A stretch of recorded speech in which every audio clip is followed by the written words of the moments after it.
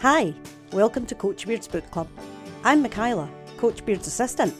Together with Andrea, Bex and Marita, we'll be diving into the books mentioned or seen in the Apple TV series Ted Lasso.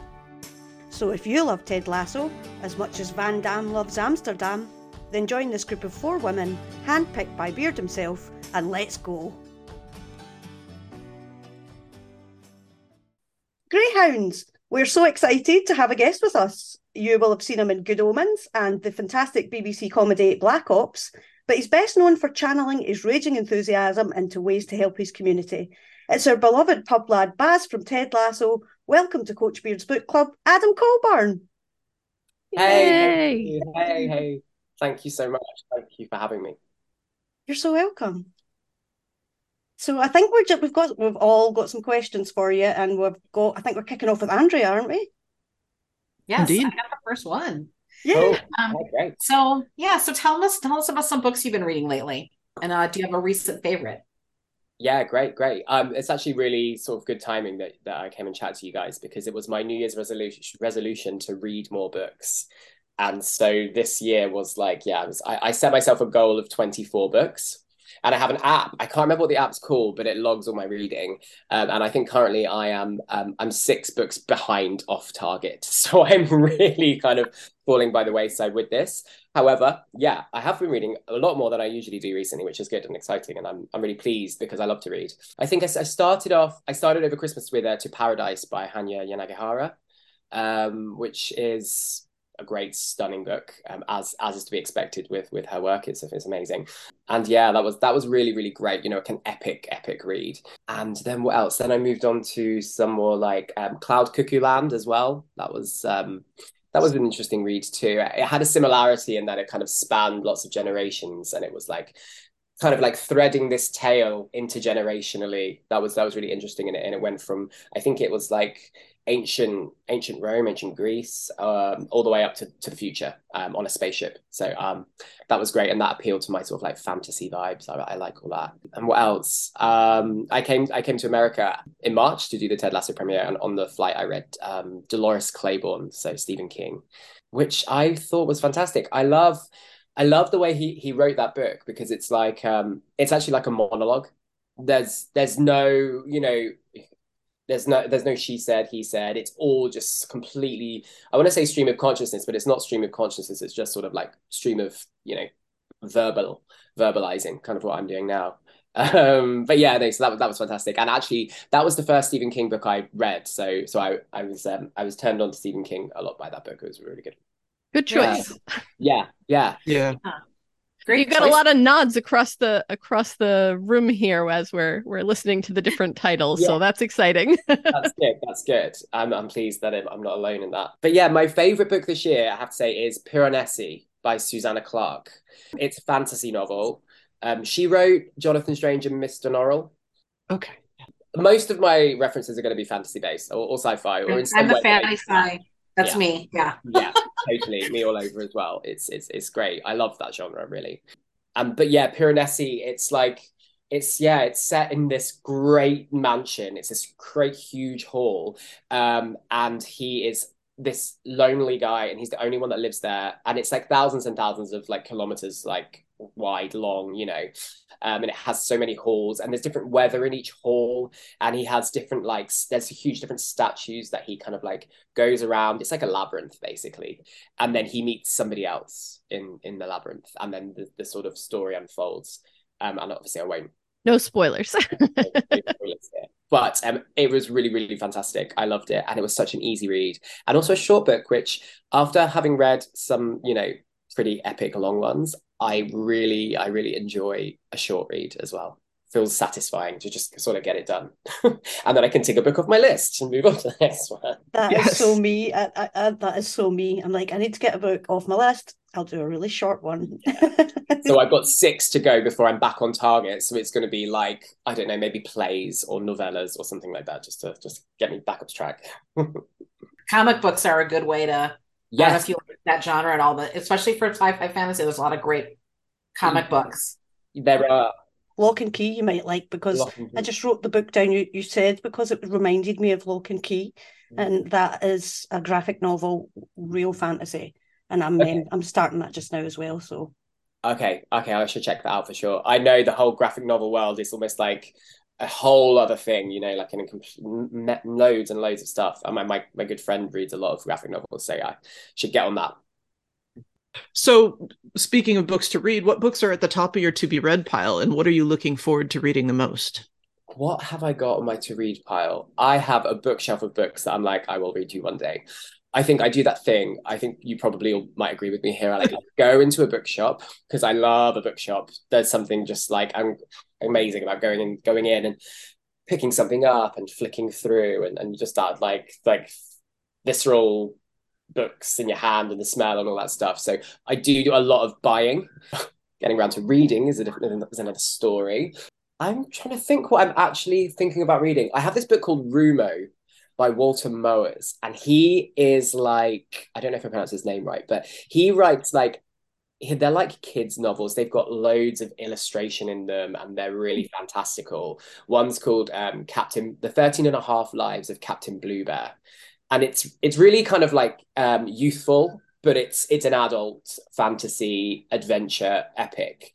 And it's really funny as well. And I almost kind of want to liken him to a bit of like a modern day Terry Pratchett, because it's really like odd and there are loads of creatures and the things that you never hear of and they're in space or they go all over the shop basically.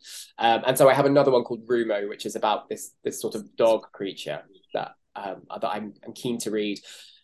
But again, it's like 600 pages, so I need to read some short ones first. But with pictures, right? 600 pages. Well, yeah, there are pictures. You're right. So that helps me with it a little bit. And I actually want to read more Stephen King because I really, really love Dolores Claiborne. I've been reading some short stories of his, which I'm like picking up and putting down. But there's definitely some fodder in there that I love, that I would love. I'm sure. I'm absolutely sure. My first Stephen King was Carrie, so Yeah. Okay. that's a classic, right? The from the film, probably most people remember, and the blood scene and everything. But I did and when I was far too young. Do you like vampires at all? Oh yeah. Well, I need to stop talking about this. I talk about it quite a lot, and I talked about it probably a bit too much on the last chat I had. But I'm an absolute hardcore till I die Buffy fan. So yeah, I'm an absolute Yes, Buffy. Exactly. Well, Stephen King has a vampire book called Salem's Lot, and it's like one of the best vampire books out there. Okay. Yeah, I agree. I might bump that to the top, actually. Yeah, I'd love to read a good vampire novel. I read Midnight's Children by Salman Rushdie this I year. read that at uni. Ooh, Oh, did you? I haven't read it yet. Okay, but I don't want to slag it off. No, that's fine. It was an interesting one for sure because I loved fantasy and I was like, oh, this looks so interesting. It's literary kind of like historical fantasy, and I was really, really excited by it. But I found the language in it really hard. I struggled with it. Hard to and I thought it was just because I did it at uni that it kind of put me off reading, and I never really got back into reading until the book club. But yeah, I struggled with it as well. As I got through it, I decided to take it in a very wide, broad way. I decided to just let it flow over me. And some books really work like that. Like, let the language and let the words just kind of like go in and do what they do, as opposed to it being, so much about like the plots and stuff. But I have to say, when it comes to like that literary versus sort of genre style, I'm a genre boy. I think I am. There are obviously some fantastic literary books that I do love, but it's okay. I'm a literature professor. So, no, it's totally fine, because I tell my students that kind of thing all the time, right? There are many different types of texts to read, and especially when you're talking about fiction, you're still learning about humanity and the way in which the world works, no matter whether it's genre or like literature in quotation marks, because like I have a very broad definition of what that entails. I'm going to teach a course that's all based on comics and graphic novels in the fall. That all counts as literature. So I just don't want to see people downplaying things like genre, because it's just as legitimate, right? And Marita can take a genre and then give you a literary view of it. Like, that's something I really enjoy from listening to Marita's parts. Is she'll take the bits out of Ted Lasso and like, it's so fascinating. The Frankenstein that you did, with Nate. She did a piece on like the sort of comparing Frankenstein to Nate's journey, and it was phenomenal. Out of a sitcom. So it's you can I learn so much from everyone here. I think, and yeah, and you're right, and you're right, you're right to draw that to comparison, or obviously, and what's struck me, well, not struck me, because I think I knew this, but when you maybe people don't realize when you're thinking about writers of comedy, you might not expect it to be as deep as it is, or them to have the the brains and or whatever you want to say about writers. People might assume that it's just easy to write comedy, and that it's just like, oh, it's just funny people writing funny things, but like they are insanely intelligent. Like, you just know, and being around them, you learn a lot, because and they would rehash the script, and Jason particularly would like be there, like, we're going to change that one, we're going to change that one, and we'd always be changing the script, and so you couldn't learn it really. Well, you could learn it, but just be able to forget it quickly as well. So watching them do their really clever stuff is just is really cool. And yeah, you're right that I'm sure the Frankenstein thing was something they would have talked about in the writers' room. I'm sure, Yeah, it was just really enjoyable, and like you say, we always say this silly little football show, and we get so much from it. So it's like Beck says, you can learn from pretty much anything, really. Yeah. So I loved what you were saying about going into the bookshops and all that. I used to work in a bookstore. I worked in a library before I became an educator. But when I worked in the library, I worked in the children's department. So I'm curious about like what, if you had one, what your favorite book was growing up. Yeah, great question. Yeah, it was a lot of fantasy. It was a lot of vampires. There was a book called The Little Vampire. I read that. I loved that book. And I actually I took it on holiday with me. And I don't know if you know of this person in the UK. We had this TV morning host called Anthea Turner. And I went on holiday to Ibiza as a child. I wasn't clubbing, but she was there doing this like whole summertime morning chat show, and I met her, and I just had this book, and I was like, will you sign this book? So my Little Vampire book is signed by Anthea Turner, which is a really odd combination of things, but it's there, it's signed. Probably worth something now, but I love that. That's a great combination. It was just bizarre and random, and she was probably like, why am I signing this book? I didn't write this book. But anyways, so I loved The Little Vampire. What else did I love? I loved like Narnia and stuff like that, all the Narnia books. But really, I my love for The Lion, the Witch and the Wardrobe came from watching my sister be in a play version of it. And so from that, I got to know this story because I was quite young, and then obviously kind of like read the book later on and loved that too. And yeah, I suppose the Doomsday trilogy as well was fantastic. I don't know if anybody read that, but that's also a great kids trilogy. Yeah, anything that had magic in it, I'm there. I'm just like, great, let's take me away. Yeah. So basically what I'm taking away from this is we're all just like making our to read list even longer. This is great. I love this. Yeah, exactly. Exactly. Going back to the kids' books, I think that's quite nice though when you're an adult, because if you get to sort of like, it just really transports you, I think, back to a time in your life, doesn't it? And so, yeah, if ever I dip back in, I'm like, oh, it's juicy. It's nice. All right. So if you could play a role in an adaptation of any book, what book would you choose, and what part would you play? Great question. Well, actually, when I was younger, I was in my sister was in The Lion, the Witch and the Wardrobe, and then I was in The Lion, the Witch and the Wardrobe much later, and I wanted to play Edmund so badly. I really wanted to play Edmund because he's just like horrible, and he messes everything up, and he fucks with them, and I just thought that looked like so much fun. And then instead, I was Mr. Tumnus, which is like he's nice, and I was like, oh. Yeah, which is weird because I'm not a horrible person in real life, but I just noticed a theme with my kind of characters here where they're a little bit spiky. So that would have been a really good one. What else would I have liked to have played? Do you know what? I loved A Little Life, and I would love to play any character in that. I know I'm probably not the right ethnicity for a lot of the characters, but there are some fantastic characters, and the friendship in that book is so gorgeous. And it was on actually. I saw it at the theatre in London about 3 months ago or so. An epic piece, and it's a lot. It was a lot.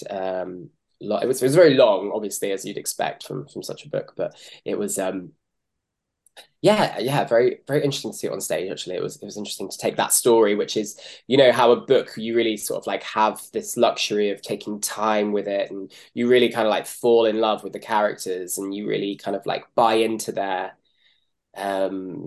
what makes them tick and all that stuff. So seeing it on stage was epic, but it was a really different experience to reading it. But I would have loved to have been in that, or played one of those characters for sure. Yeah. Like one of those books you don't want to finish reading when you get so into it and you've got 10 pages to go and it's just devastating because you have to leave it behind. Yeah.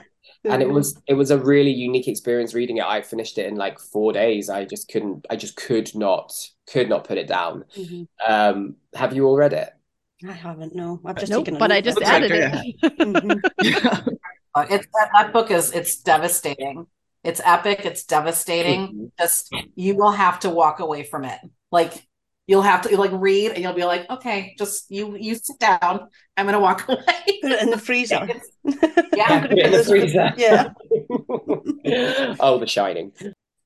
Yeah, you're so right. You're so right. It's definitely, you need a breather afterwards. But Yeah. And I remember being in the pub with a friend afterwards, and she'd read it recently too, and two of the other people that we were with hadn't read it. And so we were like, I'm sorry, we're just going to go over here for a quick second. And it ended up being like a half an hour. Like, we were holding each other's hands like, oh my God. And then what about this bit? And what about this bit? And it was just... That's a book club. You had a book club in the pub. We did. Yeah. There you go.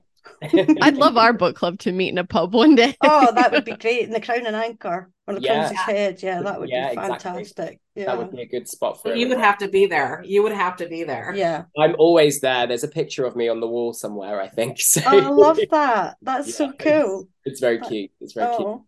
We understand kind of books that you like. My question is, what genre of books or graphic novels do you think Baz would be into? Yeah, I think Baz is probably not much of a reader, right? That's fair. But obviously, I will play along. I'm not going to leave it at that, of course.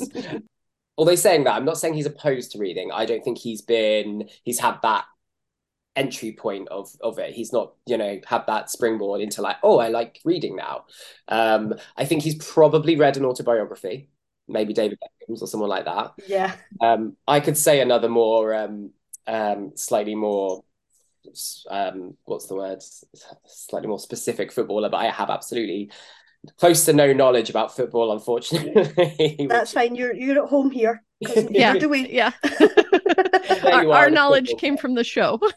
Yeah. Yeah. Well, it was great because I learned, I did learn because KG and Bronson, obviously, who play Jeremy and Paul, are football fans. And so I'd turn around to them and be like, so what would we scream in this kind of part? And they'd be like, I don't know, just scream. I'd be like, good note. Okay, let's do it. I think KG is specifically only tweets about football.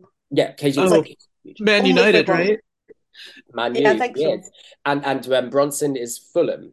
But then, they have a bit of a divided interest there because obviously, what about Richmond? Whereas for me, the only team that I support or ever will or ever have supported is Richmond. So love it. That's fitting for Baz. But yeah, well, I think he'd be into the autobiographies of the players and things like that, definitely. Or The Richmond Way, I'm sure he will read. I want that book to be real. I really want that book to be real. It was great when we were filming it because they'd made these absolutely beautiful like editions of it, and like the sleeves on the cover, and it's just, the art department make everything look so real and great. And he's like signing these books, and then I actually never looked. I didn't know what book it was that they actually had within the sleeve, but it was nice. It should be an actual book. You shock us. Or at least a very short foreword by Roy Kent. Yeah, they would have written that bit exactly. Yeah. I really want to see that. I really want to see the really short foreword by Roy Kent. That would be amazing. I imagine it extremely short. Read it. Full of 4-letter words and That was an excellent Roy Kent impression. Thank you. Yeah, it was. That was phenomenal. You could play Roy Kent. I should play Roy Kent. Yeah, why not? Well, when you listen to Brett actually talk, he's just like a genuinely nice person and not cranky and angry. So, and you seem to have that desire too to like play someone who's very different than your everyday personality. So there is a similarity there. Yeah, He is very well spoken. He's very, very lovely. Great, loves his musicals and like stuff like that, which is just such a great juxtaposition to Roy. um, and actually love that because I love all the musical theatre references, particularly in season 3, because I'm a big musicals fan as well. So having all that stuff in conjunction with the footy is like, it's just such a beautiful combination that you don't often see together, really, do you? Yeah, I think we might cover some of them actually. We do a team movie night because Andrea and Marita won't let us have a pillow fight, so we do the that's team me, movie night. not Andrea. Andrea wants a pillow fight too. Andrea wants a pillow fight. No, but so we have a movie night, so we might do some of the musicals. I want to do Chicago because I love Chicago. Well, great, and how perfect for you as well, Ben. Did I even answer the question? I didn't even know how to answer it. I think if he was reading, just real quick, I think it would be like probably quite violent stuff. I think he quite gets off on the violence, like, I think it's when they're playing, I can't remember who they're playing. He says like they're playing like Italians or something like that. Baz is getting absolutely gassed up on how aggressive they are. Oh yeah, it's the Arsenal game, isn't it? That's right. After they watch the video and they're all real pissed off when that was great. Yeah. Well, maybe you should read The Boys. That's another graphic novel, but that is violent. So anybody listening. Okay. I'll recommend that to Baz. Yeah. So there was this book as well that I read actually, which I think would be perfect for Baz too. And it's who's it by? It's by a guy called Mike George, I think, and it's called Don't Get Mad, Get Wise. And it's like it talks about anger, and it talks about what is anger and how to sort of like deal with anger and the just general philosophical spiritual type things. I think he was a monk or a Buddhist monk or something at one point. And that's a book that I'm always like, Daz, read this. Don't get mad, get wise. Excellent. I think I've seen, did you put that on Twitter or Instagram or something? Actually, I might have. Yeah, and one of the rings a bell. Yeah. You can just see Baz puzzling through that book at the pub and trying to grapple with the individual ideas of, wait, what? I have to do what? It's like that. When you see him in the Coach Beard episode and at various other points as well, I think when he's talking to Dr. Sharon as well in an episode later on, they're talking about their dreams. Right. Yeah.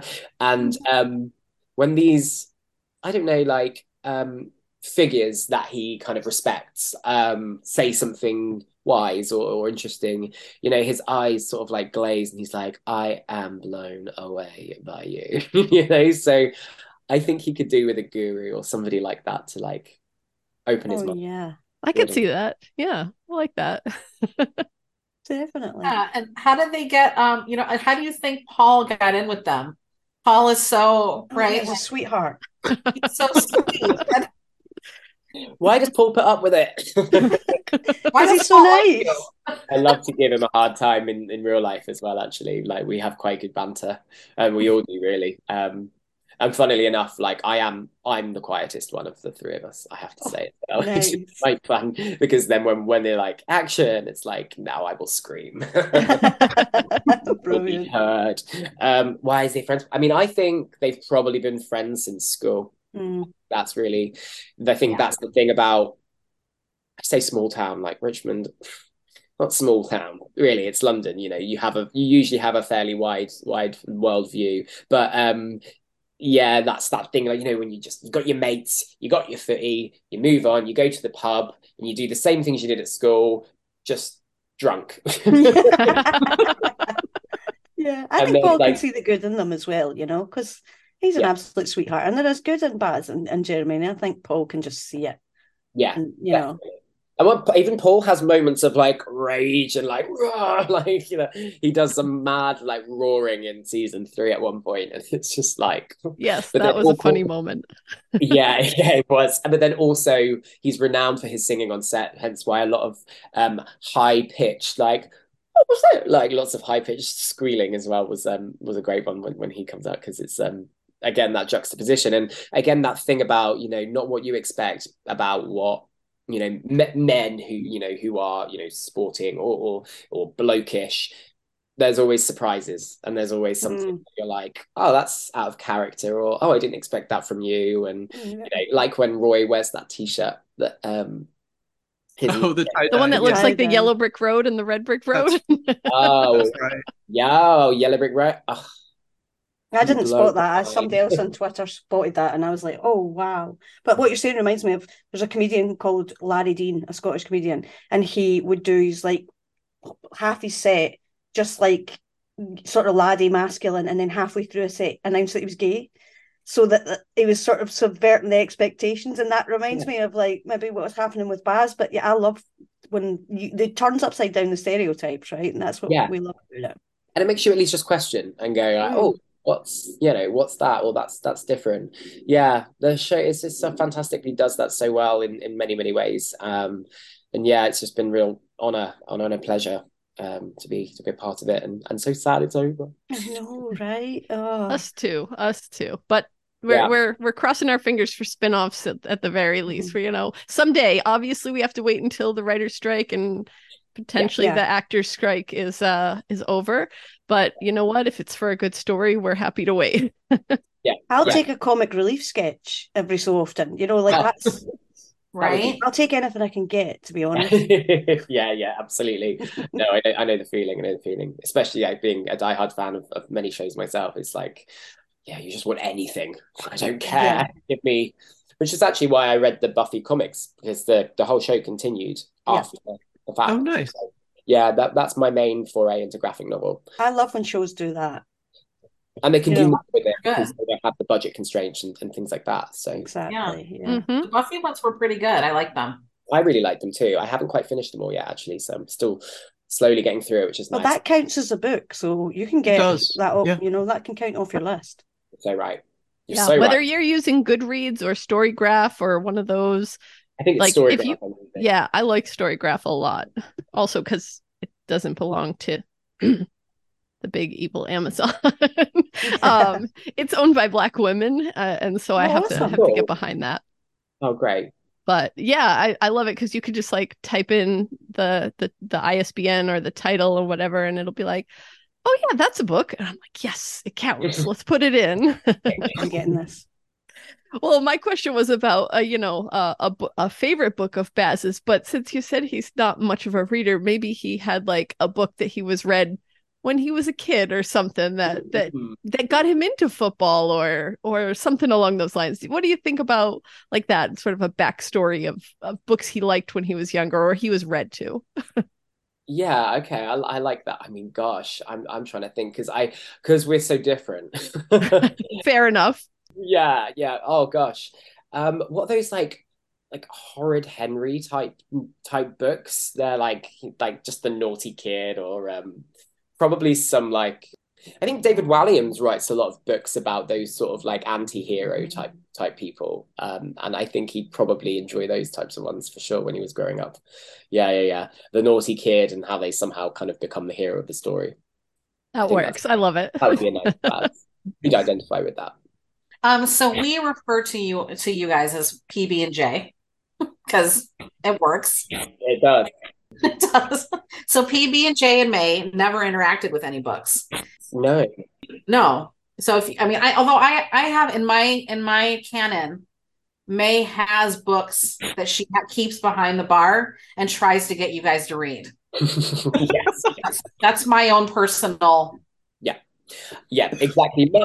Much like how Annette is our mum on set and is always, just there and just being amazing always. I think like that's the same with May as well. She has that exact same thing, trying to broaden our horizons and make us, better people. This is definitely part of her, I don't know, character's drive or raison d'etre, maybe like, she should make the boys, better. Yeah. I think, so now I'm trying to think if this actually made the cut or not, but there is reference to Eckhart Tolle, or there was at one point. I definitely filmed the scene, but whether it made it into the series, I can't remember. Remember that? No, I don't think so. So yeah, so something like The Power of Now or something like this, I think like this kind of like the hope that kills you, okay, it's quite a philosophical kind of like term, and thinking laterally, broadening horizons. I think these kind of like spiritual books or something like that would be like a perfect kind of like book for one of us to be referencing or reading, because I do think that as the series progressed, our characters, and particularly Baz, I have to say, it was, his eyes were opened to almost like another way of life. And so like having like, like Ted, Baz has a difficult relationship with Ted, but at the same time, he kind of brought the team in some ways into PB&J and May's sphere. They kind of did, and so he will always be a little bit grateful for that. He will never show it, but yeah, that's so something like that, something that broadens their horizons and makes them think about existence, the universe, life in some way. Yeah. She could do what she did to Ted and stealth read them some poetry that they don't know is poetry. Mm-hmm. That could probably work. I've loved that poem for years, actually. So seeing that in Philip Larkin's fantastic. I love Philip Larkin. So I studied him at school, actually. Hence why I know him. I love that poem. It's really, really good.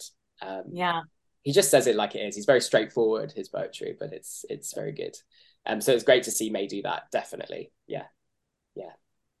Or maybe May will read the books herself and then just try to impart the knowledge, get them to repeat the things. And I think they would like that. I think they find that easier. I think they're probably more like Audible type guys. That's fair. No shame. The only reason my book count is not behind is because I do audiobooks as well. Because it helps on the commute, I can't read while riding the train, but I can listen to a book. That's a really good shout as well. Yeah, I need to get onto that. I think you're right. I think I need to listen to some more stuff. I'm 6 books behind. I need to go. Yeah, that'll get your count up. That'll be but nice. Also, my what I say to other people who worry about falling behind on their book count is, you know what? It's more books than you would have read if you didn't have that goal list, right? So I think you're in good shape. You're right. Yeah, exactly. As soon as you sort of like make a goal, that's sort of half the journey done, isn't it? And then whatever you do, be kind to yourself. Exactly. See, we can say this to each other, but can we say it to ourselves? Definitely not. Must read more books. Yeah. Oh gosh, it's so annoying, but I just I am very much that. I'm faddish, so I'll go with something and I'll be like, yeah, I'm on this track, I'm reading loads, and then if I just slip off the fad, then my fad becomes not doing that thing. So yes, hopefully we'll get there. Yeah. So we're getting into the nitty gritty a little with this question about Baz. Yeah. In the early episodes of season 3, we got some fascinating little glimpses into what was going on with PB&J. For the first match against West Ham, we see May chuck out a West Ham supporter for entering the pub, and that's followed by Baz looking absolutely stricken. Can you give us a bit more information about that? What was going on there? A couple of people have asked me about this scene, and it does. It's interesting. It felt like it was alluding to something, or there was something in that we didn't explore too heavily. I don't know. I think it was nice because it showed a moment where there was an outsider. He's an outsider. Yeah. They have lives outside of that, and I think it's that thing about showing the characters go from their very insular, pub life, just the 3 of us or 4 of us, Richmond only, no outsiders allowed. And then cut to like season 3 where it's like, oh, but we've got a mate and we like him and he's come in and actually, like, you think Baz might be the loudest, most hardcore Richmond fan, but there is no greater Richmond fan than May. Yes. So, do you know what I mean? Mm-hmm. And based on some of the reactions and some of the Richmond's less fine moments, like you can tell that. Yeah, I think it was alluding to the fact that the characters were growing and they were sort of spreading their wings a little bit in small ways, but meaningful ways. I don't know what Baz was thinking. That was never going to go down well. Yeah. But then it's funny how it's like, no, I'm spreading my wings. Like, we can have friends. We can open our hearts and minds to others. And then looks at his family and they're like, no. And he's like, oh, not happening. It was so well played, though. It was like really cute. I liked Thank it. you. I love it. Yeah. In conjunction with the whole Colin storyline this season too, we were like, oh, maybe he's got a West Ham boyfriend. Yeah, made her date. Yes. Yep. My agent in America asked me that question, if that was going to be something they were going to pursue as a storyline. And I think maybe there might have been an allusion to it. And I think, like with the Keeley storyline and with the Colin storyline as well, I think like yeah, and I think it's like shaking up expectations of what you think people are, Yeah. versus and so much about masculinity in Ted Lasso, and about, you know, toxic masculinity and friendship and platonic friendship, and then obviously romantic relationships. So I definitely think there was something in that perhaps it added to the general landscape of the season, which was talking about that at the very least. Excellent. Headcanon accepted. It's Yeah. in my brain for Possible. good now. Thank you. Happy Pride Month to Baz from the book club. Exactly, right? Exactly. So yeah, what a great month to be asking us all about that. Yeah.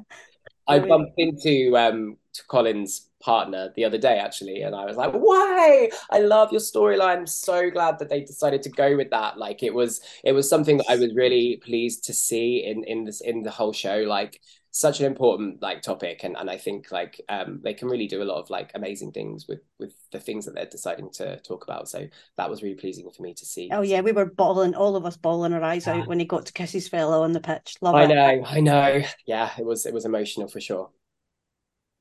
And I think too, like you were just saying about people asking you a question about that scene. I think one of the things that Ted Lasso did to loop a lot of people in that I think maybe didn't realize how much people were keeping up was the details.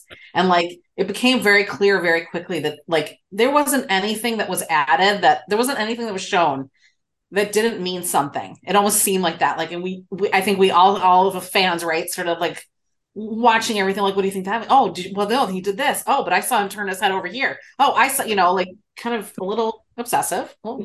Yeah, maybe you could say. That's what made it great about the fans. The fans were obsessive, but also were very, observational about stuff. Yeah.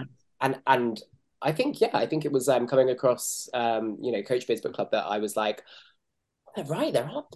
Oh yeah, because if that, and I started to piece things together as well. So even, having been in it, I only see it, when you're shooting it, you only see a small sort of like facet of it. So seeing all the different theories and all the different things that other people were noticing was like an education for me as well.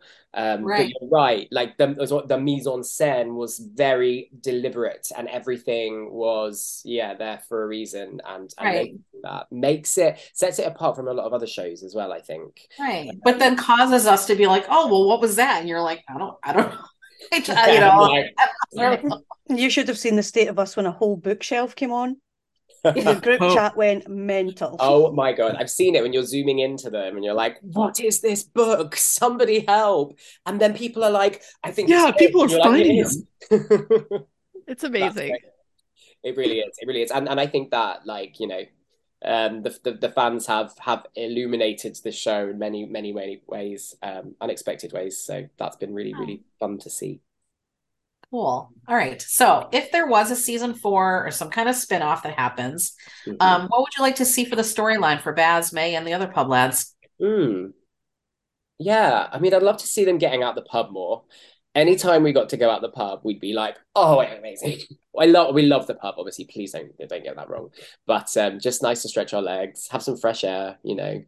I think what works with the boys and May as well, but particularly the three lads, is the thing that I just sort of touched on there, is about that being a man in today's society, which is obviously not particularly difficult, obviously, but how do you navigate those emotions and things like that are playing on people's minds, and having to have that facade all the time. And so I think maybe like finding a way, an outlet maybe for them, finding their hobbies or a passion or something, maybe away from Richmond, not to like change the topic. Football will always be part of their whole lives, but finding new things and exploring new places. Like, gosh, and I don't know, like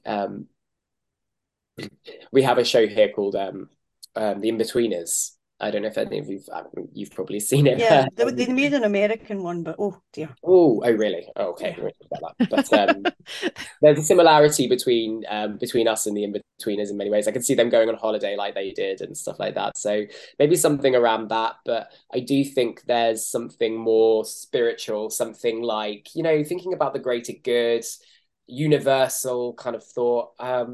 I don't know what, but I did feel like while we were filming the third season, like our characters were going like that. Like, when Jeremy comes in, he's like, I got a job, which we loved, because we were like, what jobs he got? Like, what's Jeremy's new job? And we were like, talking about what could it be?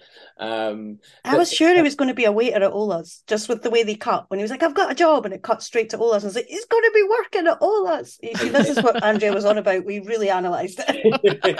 They missed a trick, didn't they? Yeah, for sure. Yeah, so something around that, shifting up into being a man, not being a boy anymore. I know these lads are probably, men by biological standards, but maybe like emotionally and mentally haven't had the opportunity to explore, the sentimental side and all that. So yeah, I'd love, that would be an amazing, season 4. Bring it on. I'd also like to see them ever have the opportunity to go to a game. There is something that's so amazing about the energy in the pub and all of that. But like, I'd love for them to, like, I'll buy them tickets. It's all right. Yeah. That was for sure that kind of like, we would definitely have gone to a game. I think if it was real life, we probably would have been at one or two, maybe the big ones. It's expensive, of course. But then you can get 6 pints for the price of a ticket. And I think May would probably and Jeremy just got a job, so yeah, exactly. That's true. Jeremy got a job, so he should be paying for us, That's right. Yeah, you're right. It's about cheapness. It's cheap drinks. We know where we are. May lets me sleep there. So that was great. That was great. Yeah. Talking about leaving the pub, Beard After Hours was a really unique episode in the Ted Lasso series, and it's a favourite here at the book club. What were your thoughts when you first read that script?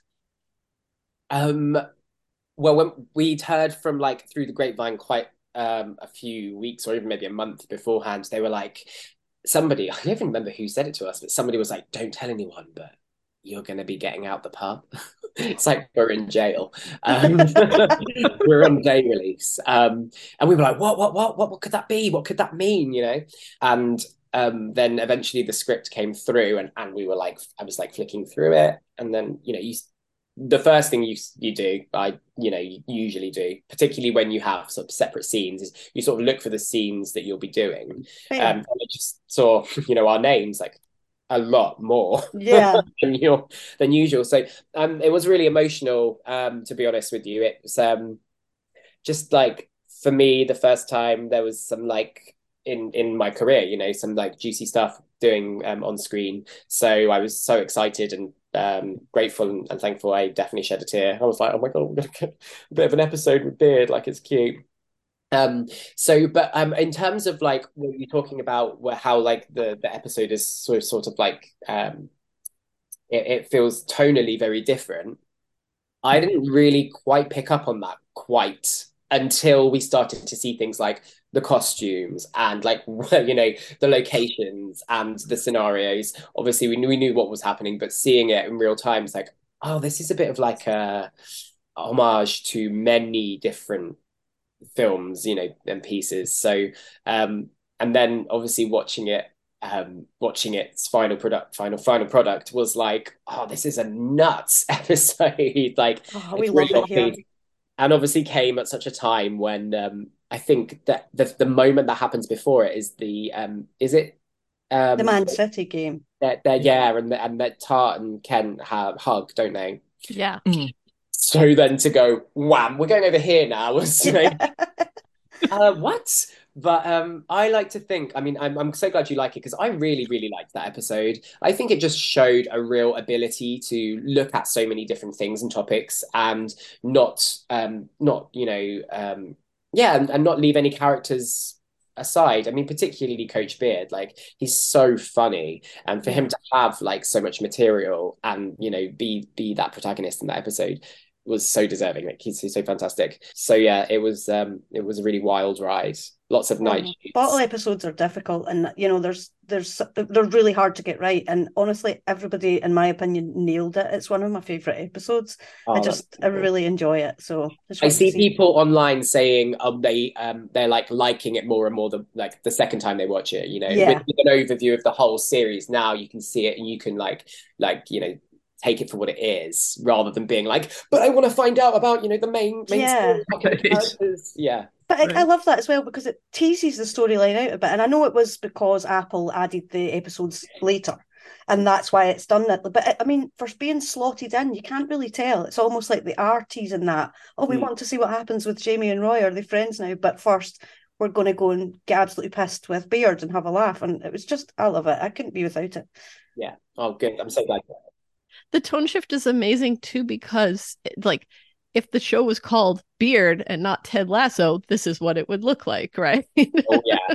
Oh, that's a spin-off. That's a cool spin-off. And I mean, I just find the him and Jane relationship just absolutely bonkers and hilarious, and it makes me chuckle so much. Like, particularly when Jane jumps out on him in the restaurant or wherever they are, and it just kills me.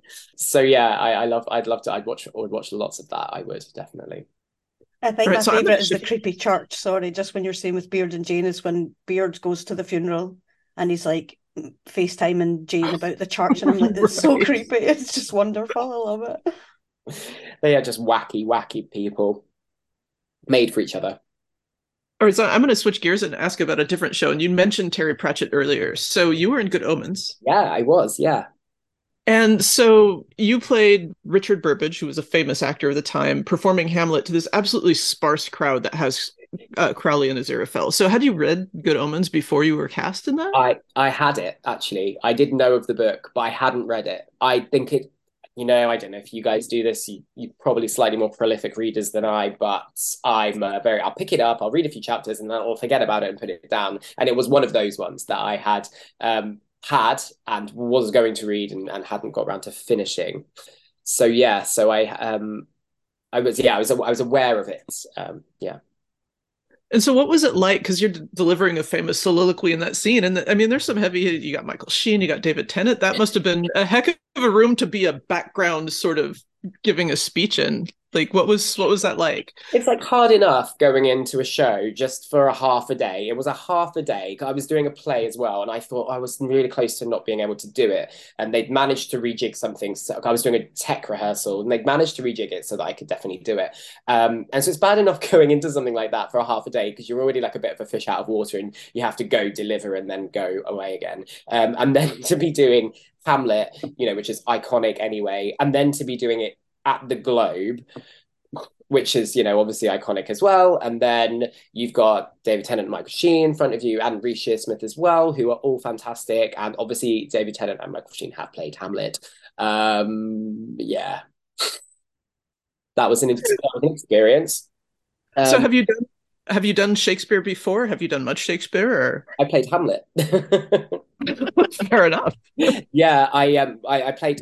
When I was training at drama school, I played Hamlet. We did a version of Hamlet in a secret nuclear bunker, which was There's a place near Essex, and it's called the Secret Nuclear Bunker, and it has signposts along the way. Secret nuclear bunker this way. Seems the secret may be out. Defeats the point a little, but it's all weird and set up as if there was some kind of nuclear warfare. I think it was in the 70s or 80s, or before during that time where there was a threat, they'd created it, but now it's sort of like a museum type thing.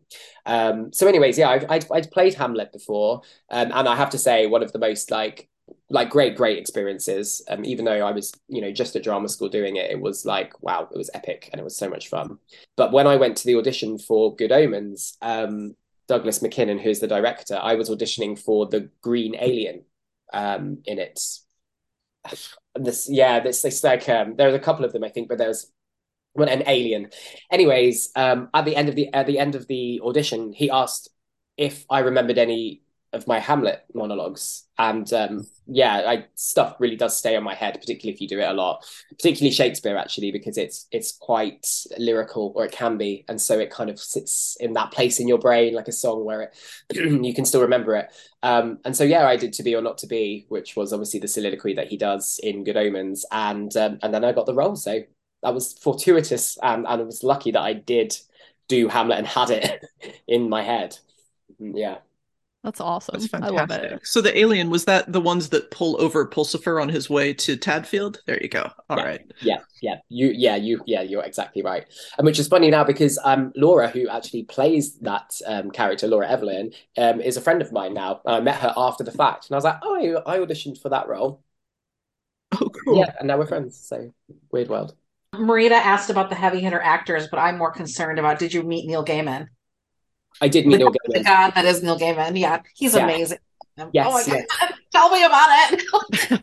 I met Neil Gaiman. He was there on set because he was obviously the showrunner for it. So but I met him more one-to-one when we went and did some like ADR afterwards. So I re-recorded some of the dialogue and stuff. And then I met him properly there and had a chat, and he's just really, really kind and lovely. Definitely. Yeah. Really, truly great man, and a great writer as well. So it was really lovely to meet. I can't wait for the second season. Right. A friend of mine, we went to meet him and get some comic books autographed, Sandman, and her mother had died like the year before. And he had a line of people getting autographed. It was like out the store. And he was telling her about how her mom died. He talked to her for 30 minutes. Wow. And he drew all over her comic book and was like talking to her. Like, oh, that man's a god. Okay. That's yeah. I'm not surprised actually. That seems really kind. And he definitely was very kind to us all, but to me. Yeah. Yeah. All right. So back on track. No, that's that was an indulgent question. I'm sorry to everybody. No, don't be silly. It's relevant, definitely. You said that you were a Buffy fan. So when you met Rupert, this is a question. Rupert is Rupert. Rupert as Rupert. Bad Rupert, good Rupert. Yeah, exactly right. Exactly that. That was seminal moment for me, I have to say, because I grew up on it. Buffy is like such a massive show, was such a massive show in my teen years, obviously huge show. Meeting Tony was, I read the call sheet and I like double took on the name when I first found out that he was playing Rupert. And then I added some pressure, I'm not going to lie, because I was like, oh, what do I do? I was like, be cool, just be cool, And I was like, part of me really wanted to be like, I just want to say I'm such a huge Buffy fan. And then part of me was, because it was season 1 and I was still like finding my way a little bit, I was like, no, be professional, just kind of keep it there. And we did chat, but I didn't mention Buffy, but we played this game on set quite a lot where you have to, it's just A, B, C, D, E, F, G, and you have the topic, and you go around, you'd be like movies, and you'd be like A, B, and you have to name it, otherwise you get, sent out. And we played with Tony, and one of them was songs, and that was it. It was, and so we'd done a variation on it, and it was songs with the word fire in it. And I was like really sort of like on the edge of my seat, just really wanted to be like, I touch the fire and it freezes me. You should have. I should have. I know. He's such a sweetheart. I've heard as well. This is the thing. Like, it's that kind of like, hindsight's 2020. Conflicting thing when you're in that situation. And I'd love to be braver, and I think maybe next time, hopefully I'll see him again, and I'll be like, oh. You just never know, though. It's scary because what if they're an arsehole? But he's definitely the complete opposite of an arsehole, isn't he? He's really nice. Very nice. So. I have to agree. So yeah, that was a great moment. Yeah. So you said you were a diehard of several shows. So beyond Buffy, what else? What are your other shows that you're? That's a great one. Okay, so I mean, I love Friends. That's a comedy that I will always love. Just grew up in it, Friends and Frasier for me. Frasier, comedies. I love Frasier. Yeah, I love Frasier, and then I Christopher Lloyd. I love Modern Family as well. I love my comedy. I love that sort of sitcom stuff. I really enjoy Well, like the fantasy world of things, I suppose I was into Charmed back in the day as well. Yeah, Charmed was great. Yeah, yeah, we were talking about Charmed the other day, actually. It's me and some friends, and about how, yeah, just how that era was great. And I think those shows, particularly like Buffy and Charmed, but like, that kind of like fantasy show that went on for so many years and started to encourage show writers to think of like story arcs that spanned across the whole series, as opposed to sort of like episodic Yeah. story. And then, Game of Thrones and, that era of stuff comes in where it's like, these amazing epic storylines, and suddenly you're getting more detail than a film even gives you. And so I think we have like those shows to thank for that idea about that kind of thing. Bex knows all about that. She's a well, I am too, but Bex more so is a supernatural fan. And they managed to do 15 years of the overarching stories. So I think that's unfair because I never watched Supernatural, and not to say that Supernatural's bad, but why couldn't all the shows I watched got 15 series? Because I would. Fair. Well, listen, when they only get 3, for example, Ted Lasso, they end in ways that you like. When they get 15, you're like, what is going to happen? How is this going to end? And honestly, I know that there's different opinions on the ending of Ted Lasso. We're fans of that ending here. But for me, I'm like, honestly, my bar is very low to begin with because Supernatural ended so terribly that like nothing could be bad. Nothing can hurt you anymore. But honestly, I truly do love the ending of Ted Lasso. It worked out in a way that I thought, because as we've mentioned on here, we kind of watch the show like we're reading a book, in a sense, like we're reading the story, and you're gonna have things tied up, but it might not be the way you thought it was going to be. And that's what makes for a good story, is that you couldn't predict the ending. Yeah. Or at least not fully. Yeah, and I think there's a small hope, a dramatic hope in us that something really huge, really like shocking twist, or like one of these things is going to happen. Unfortunately, life isn't like that, and I think that kind of is the vibe of Ted Lasso as well. It's gorgeous and it's heartfelt and it's real, and I think it ended in the way that the show should have ended, in a really like warm, satisfying, maybe like slightly bittersweet, but you kind of want it. I think you want a bit of bittersweet because it gives that pathos, and yes. I love hearing that from someone on the show as well, that like, because we're in like a fan bubble a lot of times and you get different perspectives, but to have someone who's like, yeah, I was a part of this world, creating it and such, or like being like, I know you didn't write it or what, but like you created this world by being the character, that you found satisfaction in that ending too. So thanks for that. Yeah, I think yeah. And I'm not to say that Ted's ending is bittersweet. But like what was sort of like interesting was it felt like the maybe the smaller characters were having their kind of like happy ending, which is really great to see because you root for them and you're like, oh, and like we got shares in the pub and this kind of thing, and Colin's kissing his boyfriend on the pitch, and like they're just getting these like really warm happy endings, and then Hot Dutch Guy. That's a happy ending. Well, I agree. I fell in love with them as a couple when I watched Sunflowers. I was just like, and I was so, I mean, I always wanted Trish to be right.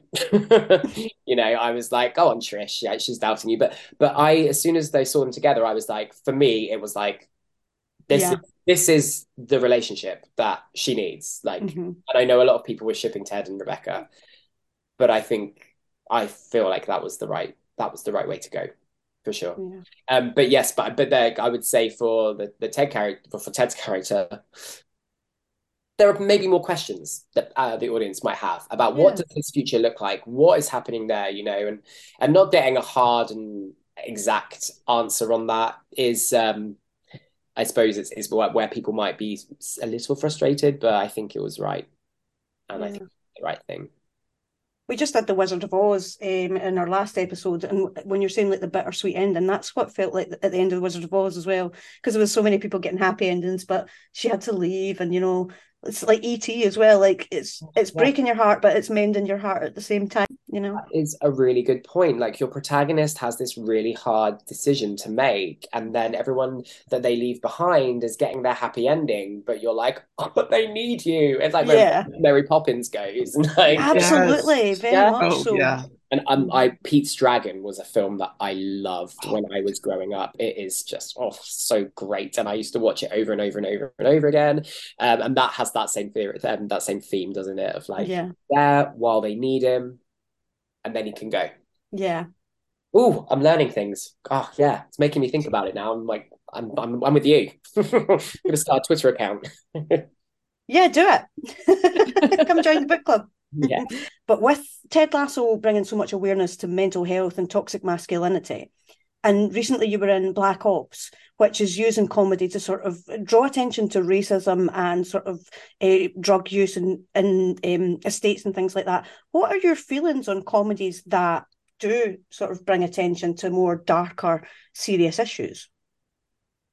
I think comedies, I think they should. I mean, it's different, isn't it? It's like sometimes the thing that they'll talk about is subtle and it's not clearly going for it. Do you know what? I said they should. I don't think there's any real reason for any show really to do something hard hitting or to be a certain thing.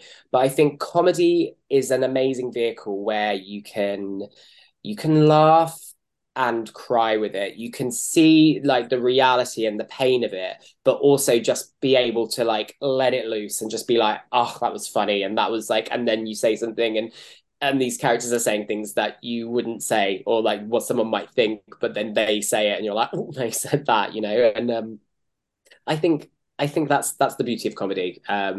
In this day and age where you have to really sometimes really be careful about what you say and like it or not, there's a lot of people that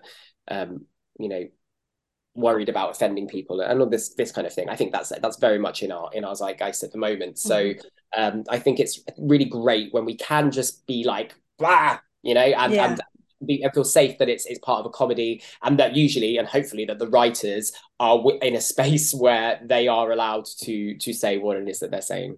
But yeah, that's just the great thing about comedy, I think, is that you really just can like just say the things that sort of people are thinking. Or it's definitely evolved from the early sitcoms to there's a lot of didactics episodes, even Modern Family, like I find that, and I'm a big Modern Family fan as well. So thanks for answering that one. Oh, cool. Yeah, no worries. Yeah, well, yeah, Modern Family. I mean, there's layer upon layer upon layer in that show.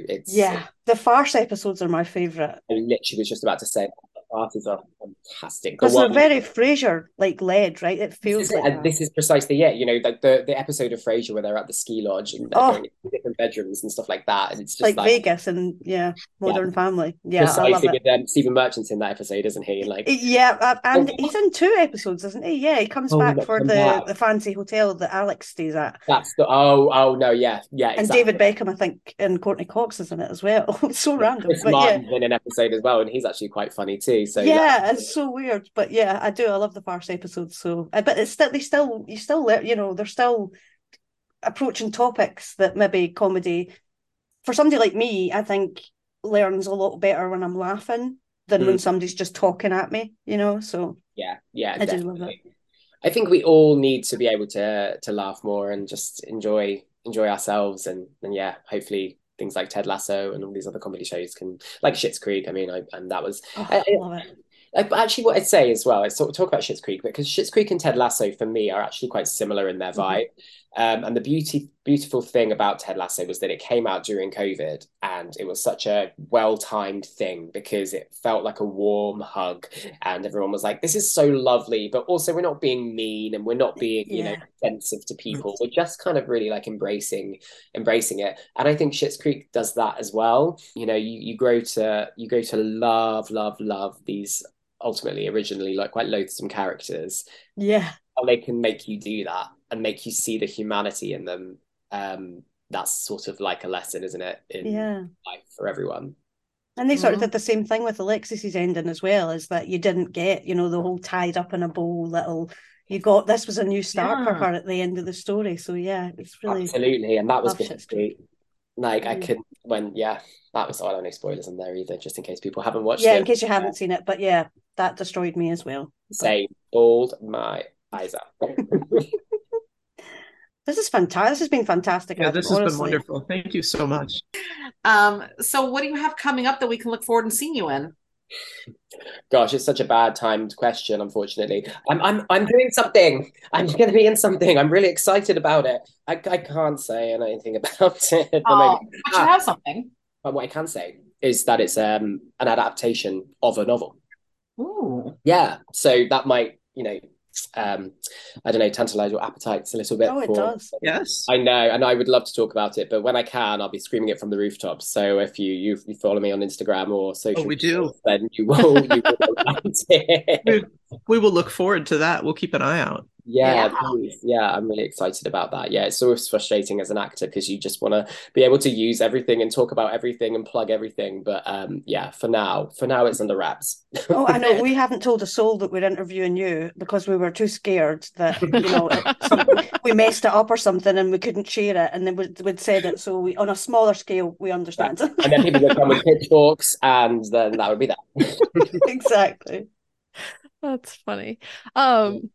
So thank you so much for joining us here. But before we wrap things up, we just wanted to make sure that, was there anything that we didn't ask that you'd like to discuss, whether it's about books, the show, something else, just. Well, firstly, thank you so much for having me. It's really, really nice to chat to you. And what's so lovely as well, I have to say, this is not a diss of football at all, but it's so nice that the show has found fans in so many different realms of things. There's a fan account called AFC Stitchman. Do you follow that? Yes. Yeah. They're wonderful. Yeah, cool. Absolutely.